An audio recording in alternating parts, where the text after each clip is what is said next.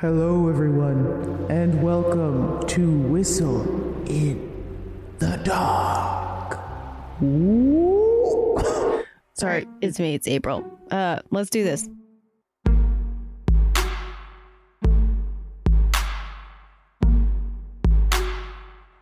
Hi, and welcome to episode 6 of Whistle in the Dark, a feel-good podcast about all things terrifying. In it, I'm going to interview friends about supernatural experiences, discuss irrational fears, and feature immersive radio drama-style storytelling. On this week's episode, I talk to myself. A lot. But don't worry, it's incredibly entertaining. I revisit some of my ups and downs during the pandemic, again in a really fun, spooky way, and present a tale of isolation and paranoia in a story I'm calling Captain's Log. Possible trigger warning, this episode touches upon issues with mental health and mentions light, recreational, and prescription drug use. So just a heads up. Okay, sit back, relax, and enjoy our first annual COVID Spectacular. That's not really the title. I thought it might be too much, but I still wanted to throw it in there at some point. Okay, let's go. I've always liked being alone. Not completely devoid of human connection, but I like having the place to myself, so to speak. I've worked from home for about half of my adult life, so even with roommates, I've had plenty of welcome alone time throughout the years. If I'm being totally honest, I enjoy my own company. I have pretty interesting conversations with myself. I mean, it's no Inside the Actors Studio, but not bad. And I'm always down to sit back, relax, and have a low-key night or day in. To anyone watching me from afar, I may look unhinged. But to that person I would ask, why are you looking into my apartment, you perv? So when the shutdown was announced in 2020, I wasn't grieving the loss of socialization or travel plans. Seriously, did everyone have a cruise booked for 2020? I had just come off of a pretty exhausting 6 months of work, and I was ready to take a break. Of course, this break was brought to you by a deadly, devastating virus sweeping the globe, but according to the powers that be, the best thing for me to do was to stay home, and I accepted that task readily. I was fortunate enough to have a pretty comfortable living situation with a roommate who had just flown to Texas on March 13th, the day COVID-19 was declared a pandemic. So I had a 2-bed, 2-bath all to myself. As far as lockdown situations go, it was pretty good. And I know a lot of people couldn't say the same, so I tried to make the most of it. I had movie nights and days, baked a ton, and did some puzzles. Of course, I made time for Zoom happy hours and game nights with friends and family, but largely I was alone. All alone. And I was pretty fine with it. That is, when I wasn't reading about the virus, or stressing about having enough toilet paper, or keeping tabs on my family, or sanitizing my groceries. Never figured out what to do with berries, by the way.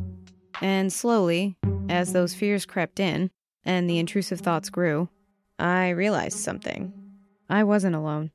I was never alone. Because that feeling, that little voice, was always with me.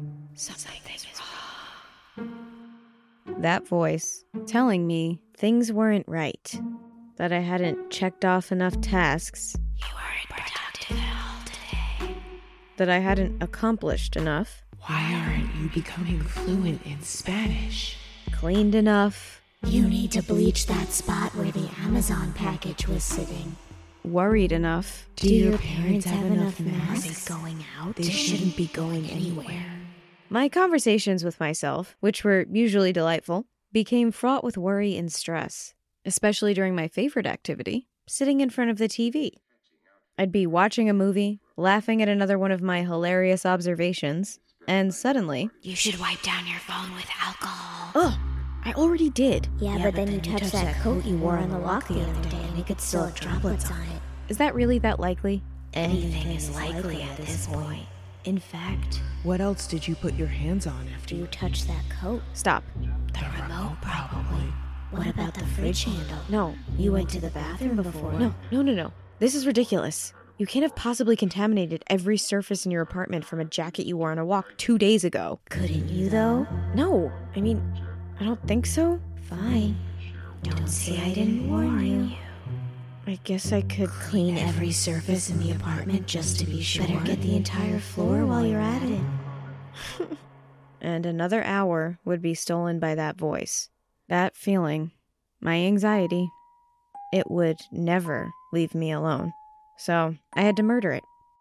Just kidding. You can't murder anxiety. It'll always be there, in some form, threatening to disturb the peace. But there are other things you can do. For me, I moved in with another roommate. Turns out when there are other people around, your anxiety gets distracted. It's like jingling keys in front of a dog. And then I got on an SSRI, which for me was like putting a muzzle on my anxiety. It's still there, but you can't always hear what it's saying. So I'll be hanging out with myself, laughing at another one of my hilarious jokes, when suddenly... Huh? Sorry, one more time? Ooh, gotcha. Just continue to relax and don't have worst case scenario predictive thoughts? Sounds good. So April. Yes, April. Tell us a little bit about your relationship with toilet paper during the pandemic. It's a fraught one. Go on. Well, I'll tell you a little story. So this was maybe a week or two before we actually went into the shutdown. And I decided I was going to get ahead of things and go out and grab what I thought was a huge pack of toilet paper. And then a couple weeks later, we had gone into lockdown.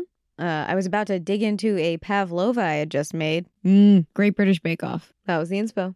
I made the meringue. I made a lemon curd. Ugh. I made a raspberry sauce. Stop it. And whipped cream. Put some berries on top. You're killing me. It took me 4 hours. And went to the bathroom before digging in and realized I needed my new pack of toilet paper. So went into the cabinet, opened it up, and it was paper towels.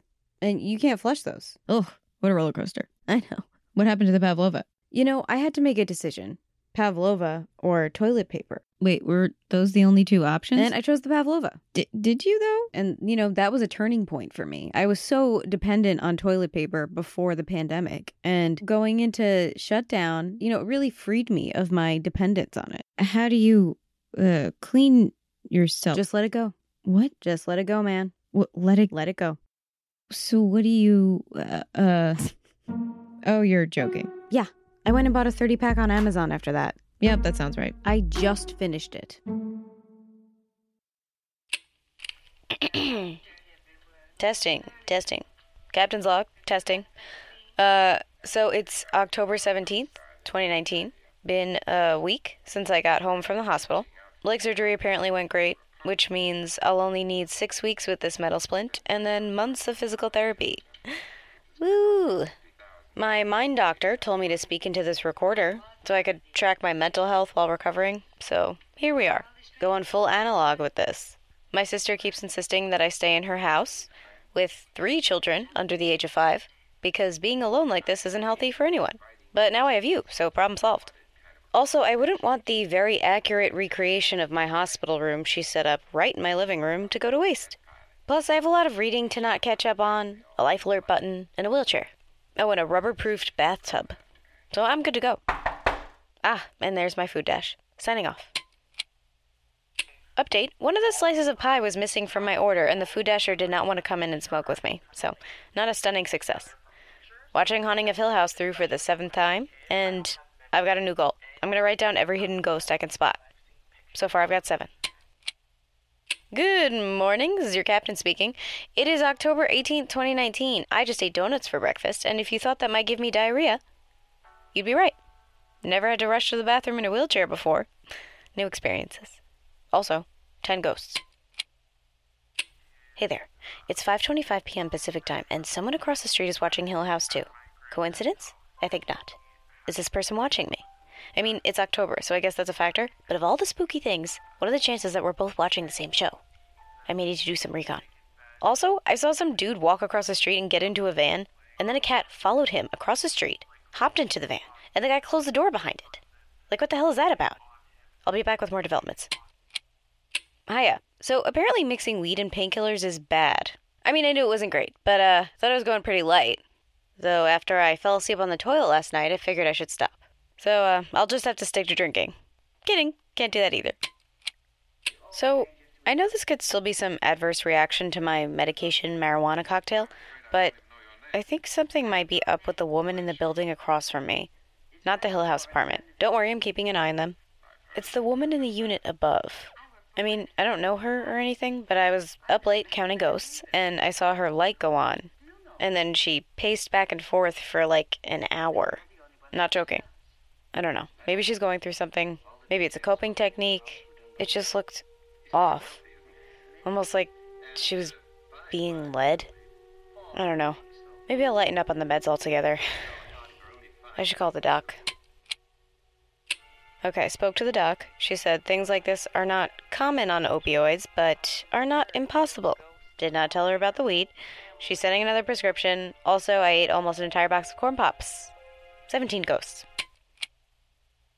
Hey, so it's 1 a.m., 23 ghosts, by the way, and she got up again. She's pacing back and forth, but she's holding her hand out in front of her, and her fist is sort of half closed, like she's holding someone's hand. I know how this sounds. Oh, also, you hear that? Can't tell what's going on up there. I don't know, maybe I'll just take something and try to go to sleep. She's looking at me.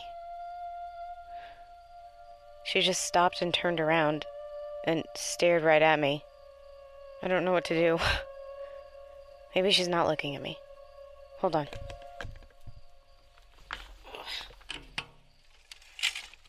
Gonna see if she follows me. Shit. Well, she's definitely looking at me. Okay, this is what we're gonna do. There.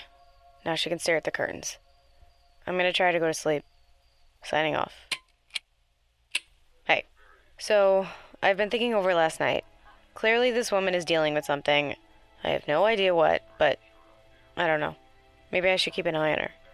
I called the sis and she said to stay out of it, but I don't know how I'd do that without keeping my curtains closed at all times. Hers are shut, by the way. The woman's. They've been shut all day.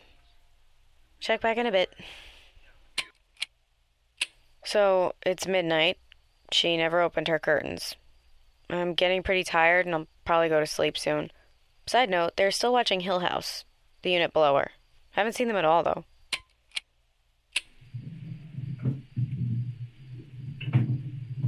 Just woke up to this. I called the cops on them. No idea when or if they'll show. This is ridiculous. Anyway, she is up too. Her curtains are closed, but the light is on now, and I see her silhouette moving back and forth. She stopped a couple of times, and I can't know for sure, but it seemed like she was looking at me again. But she can't actually see me, right?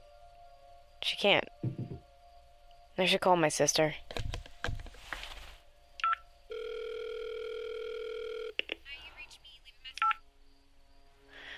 She's doing it again.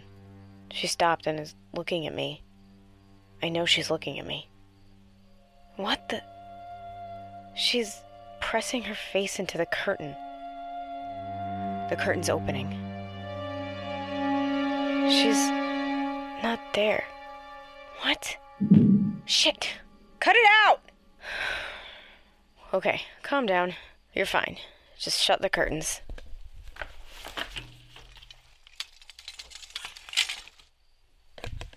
Hold on. There's something in the unit below. In Hill House. I've never really tried to see in from this angle. There's a person on the couch. And she has a cast. It's me. Am I losing it? She's back. The woman's back. She's staring at me. She's stomping. Why is she... Oh, shit. What the hell? Stop!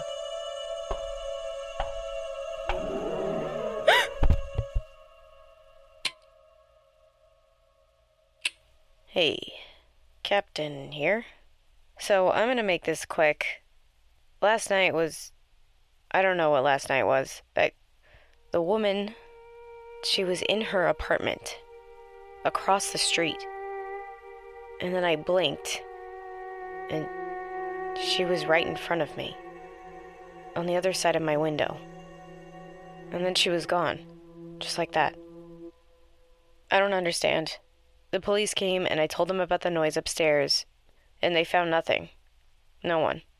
Apparently it's been vacant for months. Food was rotting in the fridge, dust covering every surface in the place, and no one has heard from the tenant in all that time. It's like they disappeared. Apparently it was a woman, mid-50s, matching the description of the one I was seeing across the street. It's almost like I was looking into a mirror or something. I don't know. I've kept my curtains closed since. Oh, shit. Coming! Oh, I called my sister. I'll take 3 screaming kids over whatever is happening here. Coming! Give me a sec.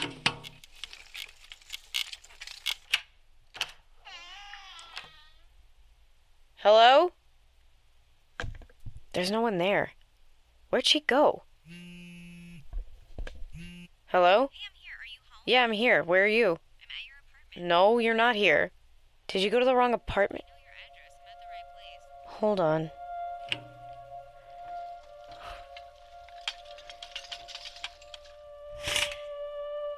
Yeah. You're at the wrong apartment. Curious, what was your high point during the pandemic? I mean, it definitely happened in the beginning. You know, everyone had this sense of camaraderie, like we were all trying to figure this thing out together. There are so many things now you look back on, and it's a weird nostalgia. Like the banana bread? Exactly. The clapping for healthcare workers, you know? Mm-hmm. There was one night where I came off a happy hour with friends and was still feeling pretty good. So I put on some B-52s and had a dance party in the middle of my living room. I felt alive. Ooh, what's your song? Rock Lobster. Okay. Yeah, that was a fond memory. So what was your low point? There's a lot to choose from there. Honestly, it probably didn't happen until 2021. I'm sure a lot of people felt this way. You know, it kind of felt like I blinked and lost a year of my life.